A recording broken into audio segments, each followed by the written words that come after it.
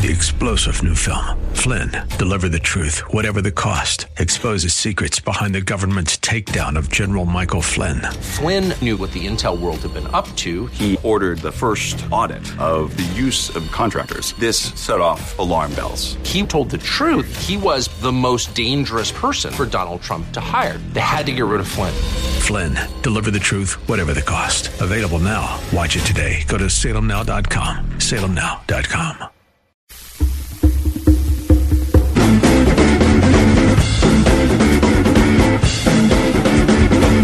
The Penguins stink. Fire the coach.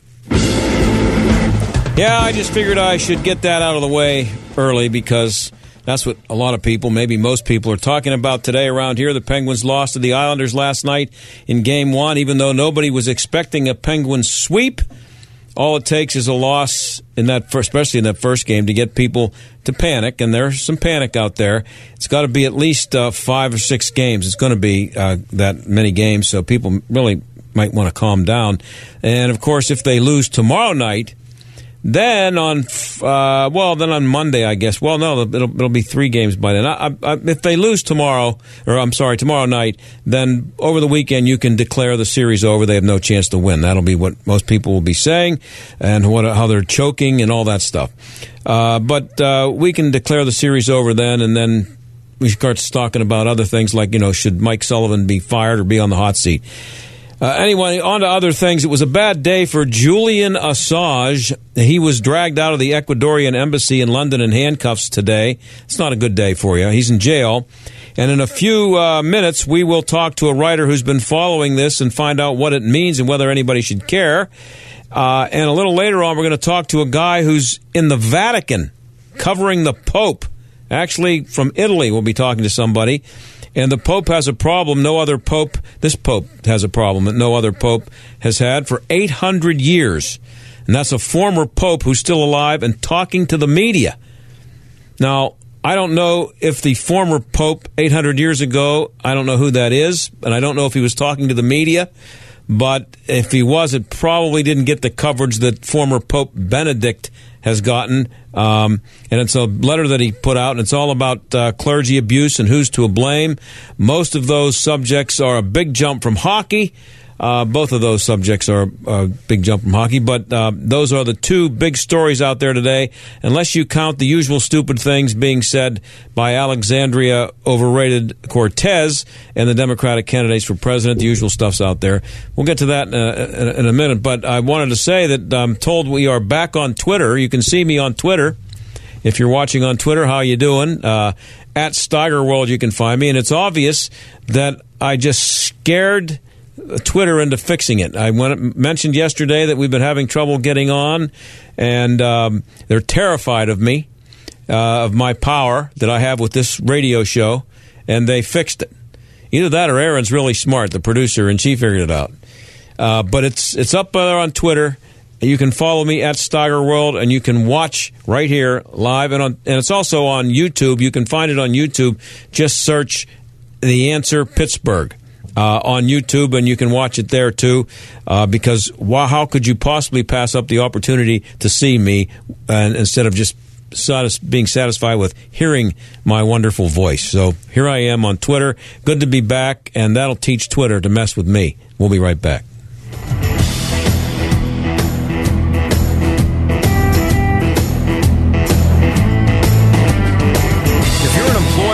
Business owner, if you have 5 to 100 employees, listen up.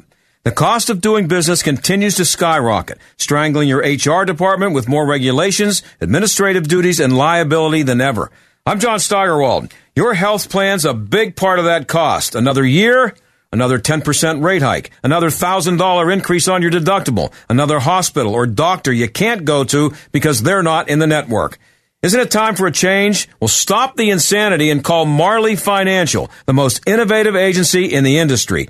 Put an end to the annual increase. Give your employees a national network that all hospitals accept and reduce your monthly premiums by 20 to 30%. It doesn't matter when your renewal is. Marley can help today. Call 724-884-1496. Marley Financial, 724-884-1496. 1496. 724-884-1496. Have you heard the crack of the bat, the cheers of the crowd? Have you seen the smiles on the faces of the players as they take the field? I'm not talking about the Pirates. I'm talking about what's happening in Moon Township that can only be described as a miracle. This is John Steigerwald. With the help of Pirates charities and people like yourself, the Miracle League of Moon Township has broken ground on a brand new ball field and adaptive playground where athletes with special needs can play regardless of their ability. At miraclesinmoon.org, you can see these stunning plans for the 9,500 square foot playground and state-of-the-art ADA compliant restroom facility with showers, wave technology, multi-level fountains and sinks, mechanical changing tables, and more. It's incredible. Our goal? To raise the remaining funds they need to bring it home by first pitch this September. Check it out at miraclesinmoon.org/donate and make your tax-deductible gift today. That's miraclesinmoon.org/donate. This message paid for by Robinson Town Center, a Zamias Properties entity. Are you about to pay double for roof replacement or repair? If you haven't called Windows R Us, you just might. Many companies are overcharging area homes and businesses nearly double. With over 50 years in home remodeling, Windows R Us is more than a window company. They're the area's premier exterior replacement company for siding, doors, gutters, downspouts, and roof replacement and repair. Factory certified by North America's largest roof manufacturer, Windows R Us will never overcharge. You'll love their no-pressure sales approach, straightforward pricing, and the fastest turnaround in the business. Right now, get zero interest for 12 months on up to $20,000. Windows R Us will match any competitor's price. No hidden fees or surprises ever. Schedule a free roof inspection today. Mention AM 1250 for an exclusive 10% off. Why pay double? Visit the area's premier exterior replacement company. Windows R Us, more than a window company. Visit WindowsRUsPittsburgh.com. Relief Factor is made from high-quality fish oil and essential nutrients. Gives your body the help it needs to aid fighting recurring aches and pains. When life's aches and pains get you down, you need relief. Physicians made Relief Factor as an essential way to support the body's fight against aches and pains. It's a remarkable product. It has worked. I only endorse it because it helped my wife with her knee pain. I didn't even know she was taking it. Then when it was mentioned, she said, oh yeah, this stuff is like magic. Look, there are people who've told me they've postponed or delayed or simply negated surgery because of Relief Factor. That's how powerful it is. Go to www.relieffactor.com. That's relieffactor.com, or call 800-500-8384. That's 800-500-8384. This remarkable product is called Relief Factor. relieffactor.com. This is the John Steigerwald Show on AM 1250. The Answer. Well, Julian Assange finally got out of the Ecuadorian embassy in London. He'd been there since 2012 and had never left. That's the good news for him. Bad news is that he's now in a jail cell and maybe one for at least another 4 or 5 years. He was dragged out of the embassy in handcuffs today. David Harsanyi is a senior editor at The Federalist. He's here to tell us what all of this means. Thanks for being here, David. Oh, it's my pleasure. Thanks for having me. So I'm glad I have someone here because, I sort of understand what's going on here, but I think you have a better idea of what this is all about and can tell us. So how big of a deal is him finally losing asylum? Well, it's a very big deal for him. Yeah. Yeah. He's going to be coming over here, and, for the initial indictment is about conspiracy to basically hack into secret documents and then disseminate them. I think that might just be, as from lawyers that I trust, that might just be sort of a stand-in indictment. There'll be much more specific things coming down the line, and I guess the big debate will be, is he just a publisher, or is this a matter of free speech, or is he someone who engaged in espionage and spying, and what's the difference between those things? Yeah, so I think the debate is more important than him actually being here or not, in my opinion. Right, and that's what you write about in your piece. So what happens next? I guess he's going to be extradited. I wonder. I don't know if you know how long of a process that might be before we see him frog walked somewhere in the United States. I don't know, honestly. I think generally it wouldn't be a very long process because obviously this negotiation has probably been going on behind the scenes for a pretty long time. It just doesn't happen, you know what I mean? So I think everything's probably sort of set into place.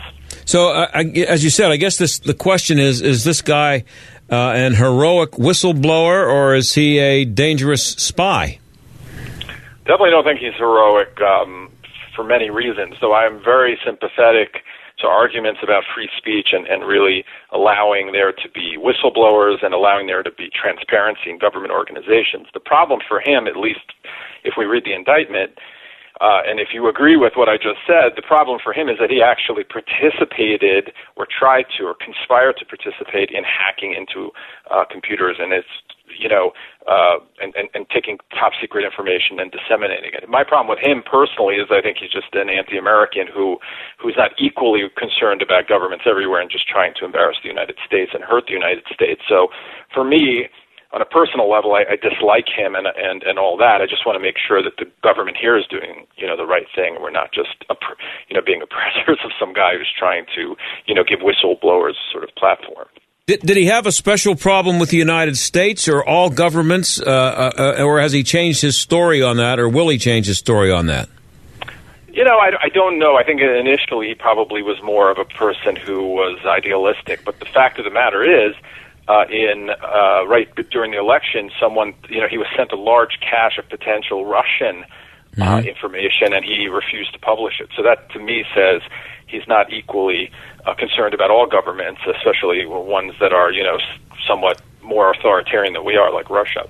Yeah, and what I wonder about is, they didn't have computers like this in World War II, but should everybody be a little bit worried that this guy was able to do what he did, more so than what he did after he did it? I mean, should it be that easy for somebody to break into the U.S. government's computers? I mean, what if this is 1945 and he was looking around for the atomic bomb? Well, unfortunately, we have a long history of giving up secrets, right? So I think that's a big problem in general. But yeah, I mean, he wouldn't have been able to do this without the help of then Bradley Manning, now Chelsea Manning, who he worked with and who was the person who had access to these files and this cache of information. So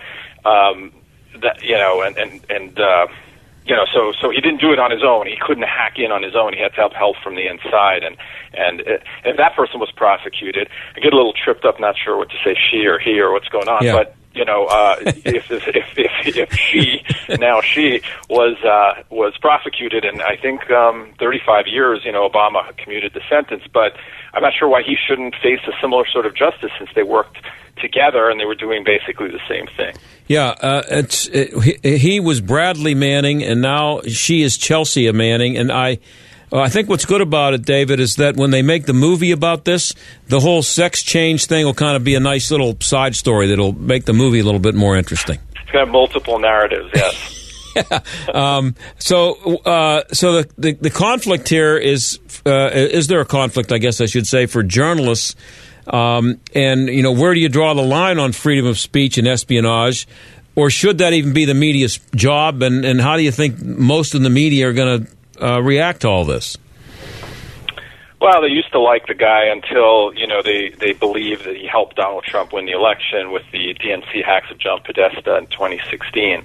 To me, there's a pretty clear line. Having been a reporter before, I want secret information. That's the way that propels journalism, and it's in many ways a good thing because we have to keep an eye on the powerful, and the media is supposed to do that. Now, do they do it right every time? No. Are they corrupt sometimes? I think they are. Are they activists? Are they partisan? Yeah. But I think it's really important to have that fail-safe. That sort of competing power with to look at what's going on in government.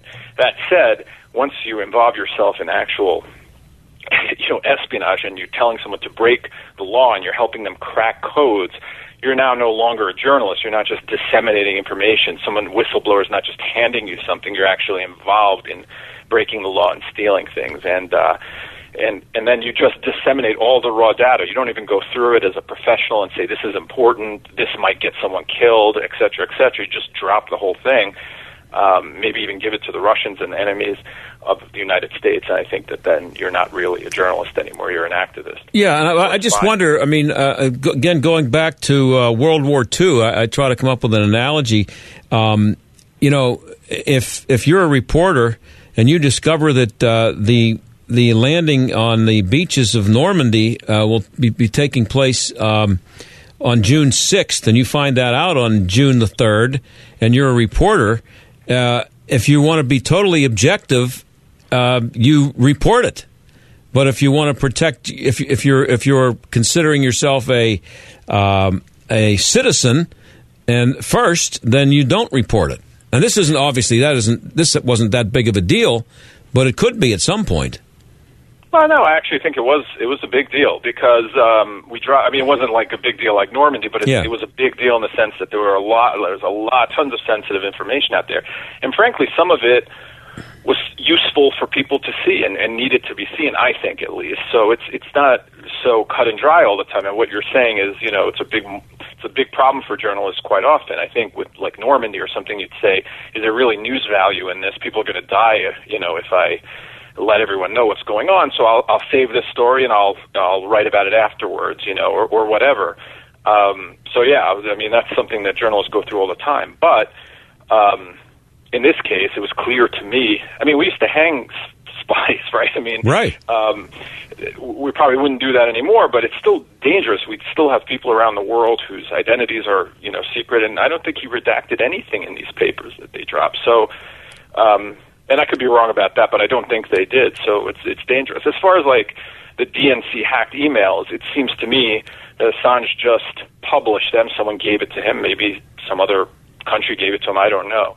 For that, I wouldn't want, you know, I don't know that he should be prosecuted and extradited for something like that. It's different when you're talking about top secret documents, I think. So, and he hacked John Podesta's emails. Some of them were pretty nasty and did not portray him or many people in his circle as nice people.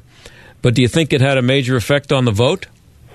I don't think so. I mean, people get mad when I say that, but I mean, I think that that was more of an internal fight within the Democratic Party. I'm not sure anyone who was going to vote for Hillary said, boy, you know, John Podesta's not a nice guy, I'm going to go for Trump now. Yeah. It just seems very unlikely. It's certainly not enough to change an election. I just don't buy it. Not that I think it was okay to hack someone's email in that way. I actually think that that was unethical. But what are you going to do once it's made public knowledge? There's a lot of stuff. The Pentagon Papers in 1971, I mean, it was secret data. The New York Times, I mean, the Washington Post published that. They just made a movie about it. The Post, Tom Hanks, they celebrate them and portray them as brave people. So I think journalists sometimes, they don't exactly know who to celebrate and who not. I guess it depends who it hurts and who it doesn't hurt. And I can't remember... was that The Post? Was that the name of the movie? Post. It was actually a good movie. Well done. Yeah. Tom Hanks was great in it, and it was good. But I do remember, I don't remember what specifically it was, but I do remember that the movie, in its portrayal of their heroism, got a major thing wrong. I can't remember what it was, but they either exaggerated it, or which movies tend to do, or omitted something that, you know, helped them tell the kind of story that they wanted it to be rather than what it actually was. That happens I mean, at least it showed them sort of wrestling with, the impact of what they were doing and if they should do it or not, and et cetera, where, I mean, that's at least what journalists are supposed to do. But, and I don't know how you feel about this, but for the last 2 years, journalists have been taking illegal documents and illegal leaks from the government and using them to frame their own narrative about what's going on in the world with Donald Trump and collusion and things like that. And so I don't know that I completely trust them either with that information, but I'd rather let them have the freedom than not for the most part. I think it's important. We're talking to David Harsanyi. He's the senior editor at The Federalist. And I have to ask you this because I've talked about this. I covered sports for a long time. And there was an old baseball writer named Charlie Feeney who covered the Pirates for a long time. And if a manager or anybody would start off a sentence to him by saying, this is off the record, he would say, nothing's off the record. Because he thought that he was used too often by people who told him things off the record that they knew he was going to find out anyway, and that they were actually trying to preempt him from doing the story by telling them off the record first before he got it on his own. Is there a lot of that going on in Washington? Yeah, there's a ton of that going on, but having been that kind of journalist now, I write opinion, but, I think background information is important. Having people tell you things about what's going on, even though you can't print, and gives you more perspective and context sometimes. So it's definitely useful. And sometimes people have to be anonymous because, they'll get in a lot of trouble.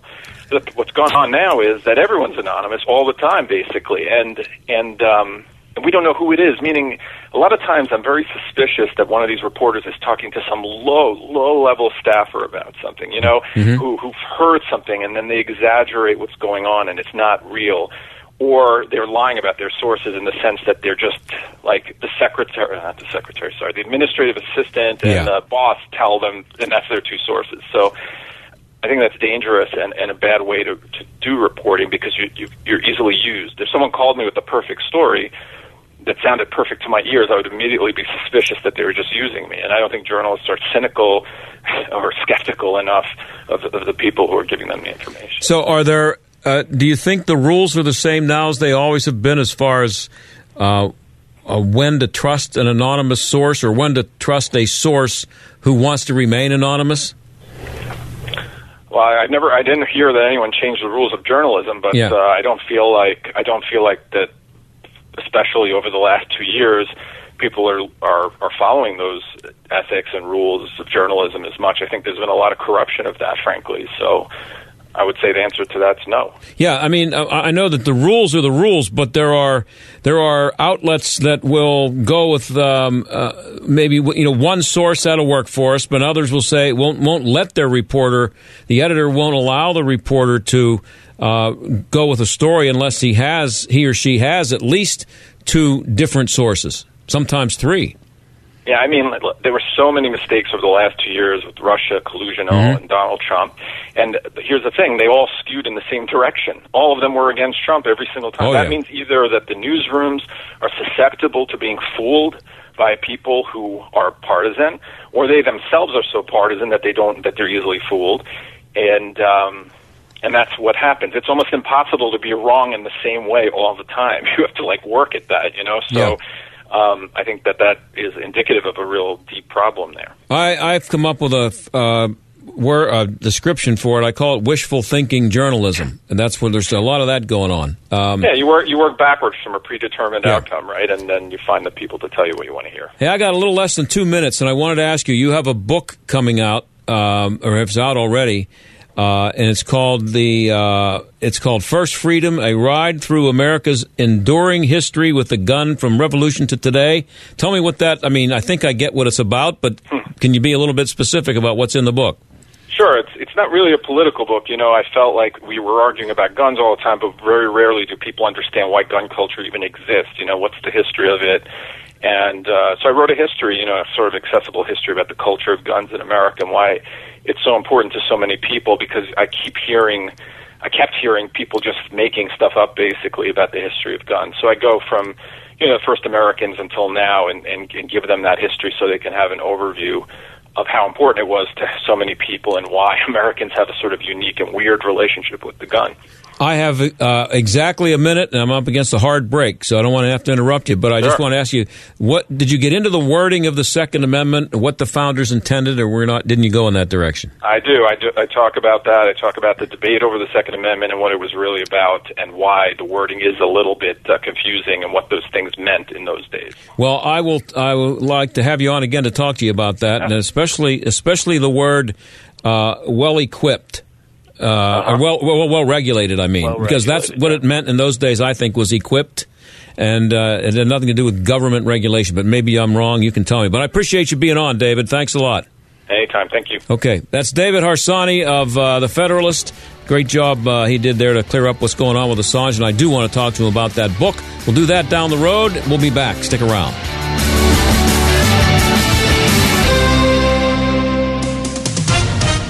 With SRN News, I'm Greg Clugston in Washington. Ohio's governor has signed a pro-life bill into law. It's called the Heartbeat Bill and bans abortions after the first detectable fetal heartbeat. Republican Governor Mike DeWine followed through on his pledge to sign the measure, which passed the state legislature yesterday. WikiLeaks founder Julian Assange was arrested in London and hauled into court today. British Prime Minister Theresa May says Julian Assange was not arrested just for skipping bail in the UK. Arrested for breach of bail after nearly 7 years in the Ecuadorian embassy. He has also been arrested in relation to an extradition request from the United States authorities. During White House talks with the visiting president of South Korea, President Trump today said he's hopeful of working out a good deal with North Korea's leader. The two men discussed nuclear diplomacy in the Oval Office. Wall Street, the Dow, off by 14 points. This is SRN News. G'day, I'm Scott from Plug-in Pest Free. I want to personally thank all my Plug-in Pest Free customers who've taken the time out to call, write, and who have left messages to thank me for ridding their homes and businesses of unwanted rodent and pest problems. So from me to you, I thank you. Plug-in Pest Free is the only scientifically tested and, more importantly, consumer-proven electromagnetic pest management system since 1995. Why put up with those annoying rodents and pests any longer? Plug-in Pest Free is 100% chemical-free, making it your safest bet to manage your rodent and pest problems around your family and pets. With a 60-day money-back guarantee, you have nothing to lose. So order yours today at gopestfree.com. Use promo code SAVE20 for 20% off and free shipping. That's gopestfree.com, promo code SAVE20. Don't spray and regret. Plug in and forget. Gopestfree.com today. Dennis Prager says it's all about your moral compass. They hate Trump so they can lie. That is the way in which their moral compass functions. I can lie because I am a leftist and I have higher principles than truth. Getting rid of a president I don't like is a higher principle than telling anything true. That is their view. They believe what I have just said. The Dennis Prager Show. Weekdays at noon, right before Sebastian Gorka at 3 on AM 1250. The Answer. You're an insurance agent. You're also an entrepreneur looking to grow. And what better way to grow than by being your own boss? Owning your own Farmers Insurance Agency has been called one of the best small business opportunities in America. With a nationally respected brand, award-winning training, and your personal experienced business coach, your opportunity to grow is unlimited. No franchise fees required. Visit beafarmersagent.com and start growing. We are farmers. Bum, bum, bum, bum, bum, bum. Here is your new Pella Lifestyle window when open. Here it is, closed.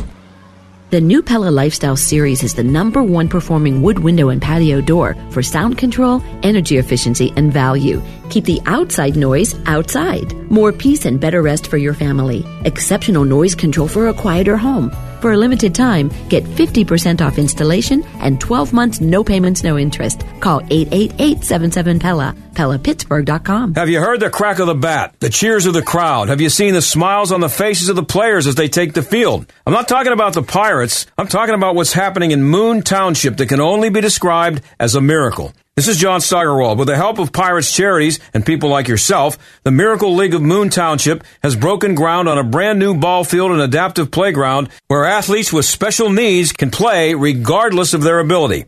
At miraclesinmoon.org, you can see these stunning plans for the 9,500 square foot playground and state-of-the-art ADA compliant restroom facility with showers, wave technology, multi-level fountains and sinks, mechanical changing tables, and more. It's incredible.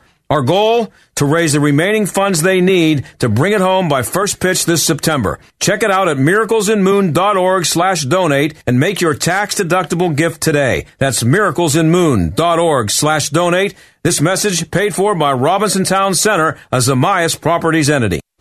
Stuck in traffic? We've got the answer. We've got some issues on the Parkway West this afternoon. Inbound, there's a crash off to the shoulder at Robinson Town Center. Expected delay approaching that, and very heavy inbound from 79 all the way to the Fort Pitt Tunnel. Now on the Parkway East, that's really busy outbound. Boulevard of the Allies to Edgewood Swissvale. Inbound slows down from Bates Street to the Fort Pitt Bridge. And we also see some delays outbound at 65 from 19 to the McKees Rocks Bridge. That's a look at traffic. I'm Jenny Robinson. AM 1250, The Answer. Weather. Mostly cloudy and quite mild tonight. The low 56 for tomorrow. Mostly cloudy, breezy, and warm. A couple of showers and thunderstorms will be around through the early evening hours. High tomorrow 72. Becoming partly cloudy tomorrow night. Low 50 degrees. Then for Saturday, a mix of clouds and sunshine. Highs right around 70 degrees. With your AccuWeather forecast, I'm meteorologist Danielle Niddle. You're listening to the John Steigerwald Show on AM 1250. The Answer. Well, this hasn't been a good year for the Catholic Church. Maybe you noticed that. Hasn't been a real good year for the Pope. He's taken a lot of criticism for the way he and the Church have handled the child abuse program. Pope Francis has a problem that most popes don't have. There's a former pope hanging around. And he put out a 6,000-word letter with some strong opinions on why the Catholic Church has a major problem with abuse. Joshua McElwee is the Vatican correspondent for the National Catholic Reporter. He joins us now. Joshua, thanks for being here. Yeah, happy to be here. All the way from Rome, I should say. We're used to having ex-presidents around to comment on what a current president is doing, but this is kind of a new thing with popes, isn't it? Yeah, it's quite unusual. Pope Benedict, who retired from the papacy in 2013, has written this long letter coming out overnight last night about the clergy sexual abuse crisis in the Catholic Church. Just a few weeks after Pope Francis, his successor, had a big meeting, a big summit here at the Vatican with all the presidents of the world's bishops' conferences. Pope Francis really focused on the concrete actions, the structural reform that needs to happen in the Church in order to protect children and prevent cover-up. And Pope Benedict took a bit of a different tack, talking about kind of societal problems, the sexual revolution, and the lack of comfortability about talking about God in today's society. So it's quite different. Yeah, you write for the National Catholic Reporter. That is not a publication of the Vatican, correct? It's independent? Yeah, we're an independent publication founded in the 1960s at the Second Vatican Council, basically to bring the tools of journalism to the Church to be independent reporters. Okay, so I just wanted to make sure that we knew exactly where you were coming from as far as this is not an organ of the Church necessarily. No, we're completely independent. Okay, so it was a 6,000-word letter that Pope Benedict put out. Was it all about clergy abuse? It was almost exclusively about clergy abuse. The ex-pope apparently was writing for a magazine in Bavaria, where he is from, for Catholic clergy, but then it came out overnight in several kind of more right-wing Catholic publications in the U.S. and around the world. He talks about clergy abuse in the realm of the changes since the 1960s.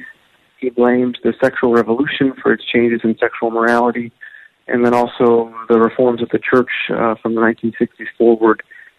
Kind of an odd claims, especially after Pope Francis' focus on the need for the Church to kind of address the issue more structurally. Yeah, he blamed it on the 60s and sex, drugs, and rock and roll, basically. Is anybody at the Vatican buying that theory? Well, what's kind of most interesting is that there's no template for this. We've never really had an ex-pope, at least not for the last 800 years or so.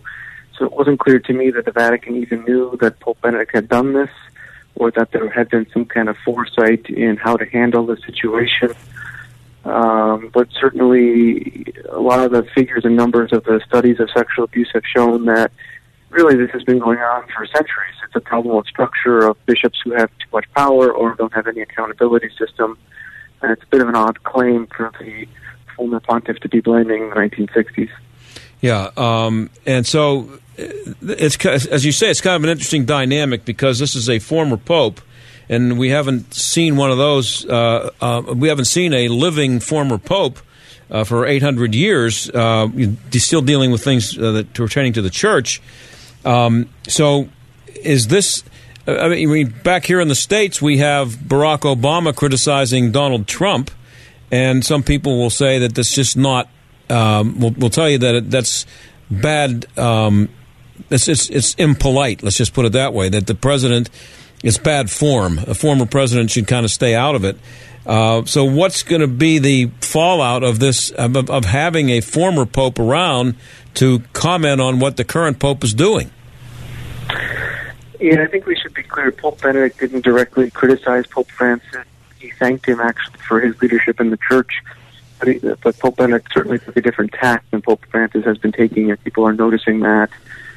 And I think I've been talking to some theologians. They've expressed some concern about this dynamic of a living former pope kind of expressing himself so freely. When Pope Benedict resigned in 2013, he said he would kind of escape from public view. He wouldn't be giving interviews. He would basically, he said, would be just praying for the new pope and for the church. And he's more or less kept to that, except on occasion. And some theologians are wondering kind of why he's chosen this moment. There's also the question of the fact that he's 92 years old. He's known to be quite frail. It's kind of odd. We're wondering if he might have gotten some help in drafting this, or kind of who was advising him to take this measure now. Yeah, and you say that the letter was published by right-wing Catholic websites. Could that be who you're referring to as possibly helping him with this? I don't know about that, but the question would be kind of who helped the Pope know to go to those websites to publish this letter. His main person who cares for him is an archbishop named Georg Ganschwein, who was the prefect of the papal household, or is the prefect of the papal household for Pope Francis, and was also that for Pope Benedict. He plays an interesting role where he still is kind of serving both popes. And we're wondering a bit, how he was advising Pope Benedict on this letter, if he might have arranged for the opportunity to write, and then if he might have also arranged then to have it published in English and other languages around the world. Just so I'm curious, what exactly does right-wing mean when you're talking about the Catholic Church and a publication or a website? And is there a wide divide, as there is here, between right and left politically in the United States or in other places? Yeah, broadly speaking, the right-left dynamic doesn't exactly apply to the Catholic Church. People fall on so many different places and so many different on a wide spectrum.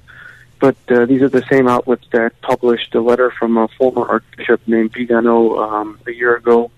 It was widely critical of Pope Francis, and some said was quite unfairly critical, that was ascribing the aspects of the clergy abuse crisis that took place, for example, under Pope John Paul II 20 years ago to Pope Francis. And so it's quite interesting that these same outlets who fairly openly attacked Pope Francis are now having this letter from Pope Benedict. And it would seem to me that the Church obviously is in a tough position here because of the need for this problem to be resolved and for the purification of the Church, as somebody put it. But at the same time, there would seem to be an inclination to protect the former popes and former bishops and cardinals, because they are popes, bishops, and cardinals, and they still hold a position, and you don't want to diminish those positions in general by trashing. You know what I'm saying here, by trashing the past people who held those positions. Yeah, I think the fact of having a living former pope has put Pope Francis in a different situation than any of his predecessors, in that he can't really, out of deference, can't say anything that might be interpreted as criticism of his predecessor who is still alive. There's also the issue that some of the questions about the clergy sexual abuse crisis, for example, about the appointment of Cardinal McCarrick, who was in Washington, or the Legionaries of Christ, one of the whose founder was one of the worst sexual abusers in history, fall under the purview of Pope John Paul II, who is a saint. And of course, Pope Benedict was at the time Cardinal Ratzinger, who was one of Pope John Paul II's highest advisors. So there's a very complicated dynamic for Pope Francis about what he wants to say publicly, or what might be interpreted as criticism of his direct predecessor. Yeah, and so where is this this crisis right now for the Church? I mean, it would seem to be that they're in the middle of it still, but are they gaining any ground on cleaning it up, and not just cleaning it up, the problem up itself, but reclaiming the image, rehabilitating the image, I guess is a better word? Yeah, it's quite clear that Pope Francis has made this a very serious focus of his papacy. In February, he had a first-of-its-kind summit with all the heads of the national bishops' conferences and with leaders of many of the religious orders around the world.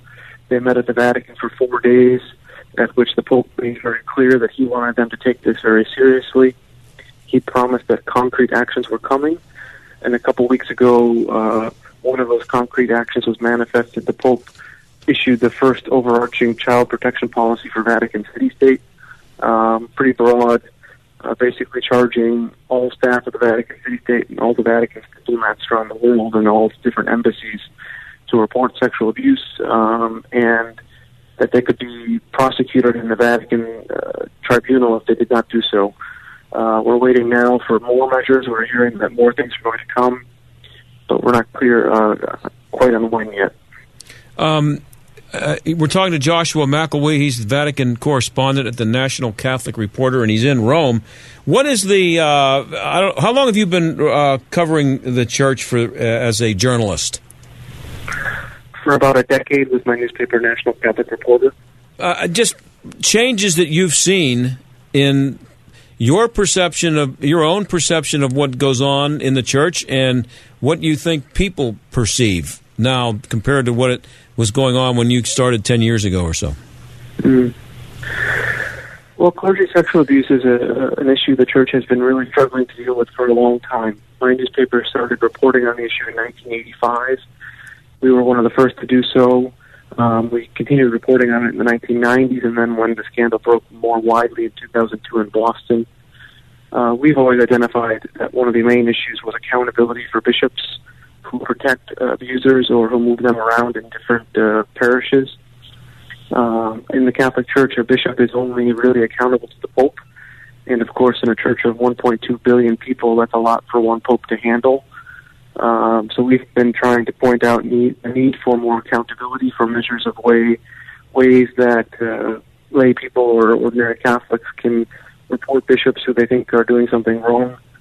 This seems to be kind of the big topic at the moment. Pope Francis has spoken about this issue. 3 years ago, he appointed a first-of-its-kind commission at the Vatican to advise him on how to handle clergy sexual abuse. And now it seems we're going to be seeing in the future possibly new proposals for how bishops could be held accountable, what kind of process could be put in place. And for many Catholics, this has always been the missing link, especially after 2002 when the U.S. bishops put in a whole bunch of procedures to handle abuse. That particular issue wasn't handled, and that's for many Catholics a big downfall. And it's always been said that the cover-up is usually worse than the crime. What's the effort being done to either bring some of the people involved in the cover-up to justice or prevent future cover-ups? Is it possible to uncover everything? Well, the difficulty is that the Catholic Church is so global. And it's so diverse in different countries. In the U.S. now, we've been dealing with it pretty straightforwardly since 2002. The U.S. bishops adopted their procedures. And what we're learning about, for example, with the Pennsylvania grand jury report, is mostly about things in the past. What happened before 2002 when the procedures were put in place, horrendous, awful things that the church did not disclose. But for the most part, the procedures seem to be working. Clergy are being evaluated. There's procedures in process for how to report them and how to remove them from ministry when they've done something wrong. And so it would seem the big question around the world is, are those procedures being put in place in other places that haven't had the experience of the United States? And if not, how quickly can that be done? And how quickly can the Pope or his advisors evaluate when bishops aren't acting properly? Non-Catholics, I notice, are quick to suggest that one way to solve the problem would be to allow priests to be married. That doesn't seem to me something that's likely to happen, but do you get the feeling at all that there's any movement toward that? Yeah, whenever I ask church officials about those issues, I always point to studies that show that, or that they claim show that celibacy is not a direct link to sexual abuse, that voluntary celibacy can be fruitful as long as, the person is evaluated, that it's good for their life, that they're checking in with themselves and their superiors about how they're doing. But for many lay Catholics, especially in the United States, this is really a question. They really want a more open conversation, and that's something that Pope Francis has actually encouraged. Unlike Pope Benedict or Pope John Paul II, he's been much more in favor of open conversations. When he's called the bishops to Rome, he's told them to speak frankly, to leave nothing on the table, kind of to speak their mind. And one occasion we're looking forward to is the Pope has called a synod, which is a special meeting of bishops around the world for October on the Amazon region, all the bishops from the Amazon in South America.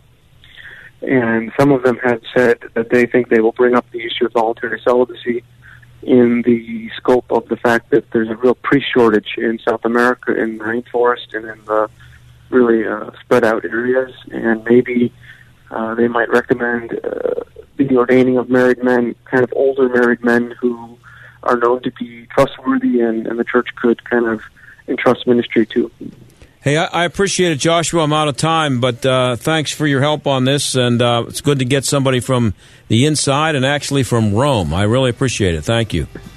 Well, good. I hope it was helpful. It was. Thank you. And we'll you take care. Okay, we'll be right back.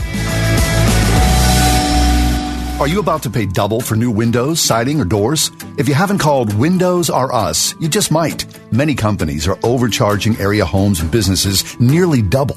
With over 50 years in home remodeling, Windows R Us is more than a window company. They're the area's premier exterior replacement company for roofs, gutters, siding, doors, and of course, windows. Windows R Us will never overcharge. You'll love their no-pressure approach, straightforward pricing, and the fastest turnaround in the business.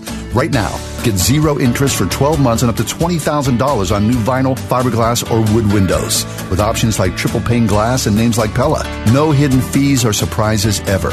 Your no-loophole lifetime warranty covers everything, including glass breakage, at no additional cost. Mention AM 1250 with your free estimate for an exclusive 10% off. Why pay double? Visit the area's premier exterior replacement company, WindowsRUsPittsburgh.com. Have you heard the crack of the bat, the cheers of the crowd? Have you seen the smiles on the faces of the players as they take the field? I'm not talking about the Pirates. I'm talking about what's happening in Moon Township that can only be described as a miracle. This is John Steigerwald. With the help of Pirates Charities and people like yourself, the Miracle League of Moon Township has broken ground on a brand new ball field and adaptive playground where athletes with special needs can play regardless of their ability. At miraclesinmoon.org, you can see these stunning plans for the 9,500 square foot playground and state-of-the-art ADA-compliant restroom facility with showers, wave technology, multi-level fountains and sinks, mechanical changing tables, and more. It's incredible. Our goal? To raise the remaining funds they need to bring it home by first pitch this September. Check it out at miraclesinmoon.org/donate and make your tax-deductible gift today. That's miraclesinmoon.org/donate. This message paid for by Robinson Town Center, a Zamias Properties entity. Getting close to retirement? Experienced a nice Trumponomics bump in your portfolio? Well, we know the market goes up, and unfortunately, we also know it goes down. Don't risk your retirement to market whims. Learn how you can lock in those gains today by spending time with the team at Marley Financial. Todd Marley and the experts at Marley Financial can help you design a retirement plan that is bulletproof against the market's ups and downs. The team at Marley Financial uses a multitude of different techniques to make sure that you have a retirement plan that is tax-friendly, stable, and worry-free. Oh, and speaking of taxes, did you know that Marley Financial can handle that too? With all the changes in the tax laws, be sure you're taking advantage of the best possible deduction and make sure you know what adjustments to make for your overall financial picture going forward. Call today for a no-obligation consultation to see just how for 25 years the clients at Marley Financial have never had a retirement plan fail. Call 724-884-1496 today. 724-884-1496 or visit them at marleyfg.com. G'day, I'm Scott from Plug-in Pest Free.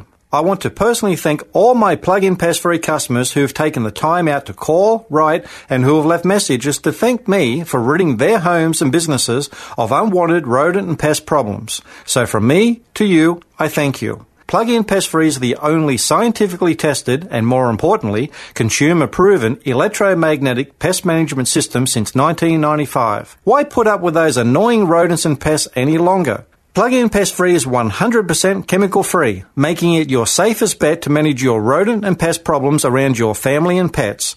With a 60-day money-back guarantee, you have nothing to lose. So order yours today at gopestfree.com. Use promo code SAVE20 for 20% off and free shipping. That's gopestfree.com, promo code SAVE20. Don't spray and regret. Plug in and forget. GoPestFree.com today. This is the John Steigerwald Show on AM 1250 and FM 92.5. The Answer. Well, we like to finish up with stupidity when we can, and it's not hard to find. And found this on the Blaze just a few minutes ago. They're coming for Little Red Riding Hood and Sleeping Beauty now. This is in Spain, so it's not here yet. But the gender stupidity is international.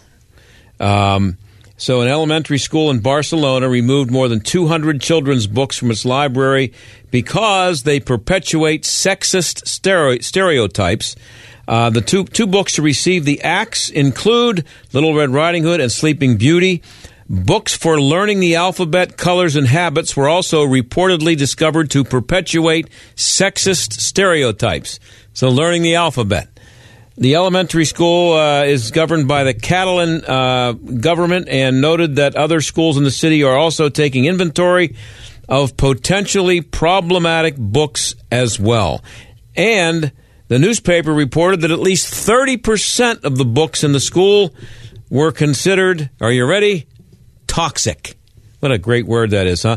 10% were written from a gender perspective. Can you imagine that? What is going on?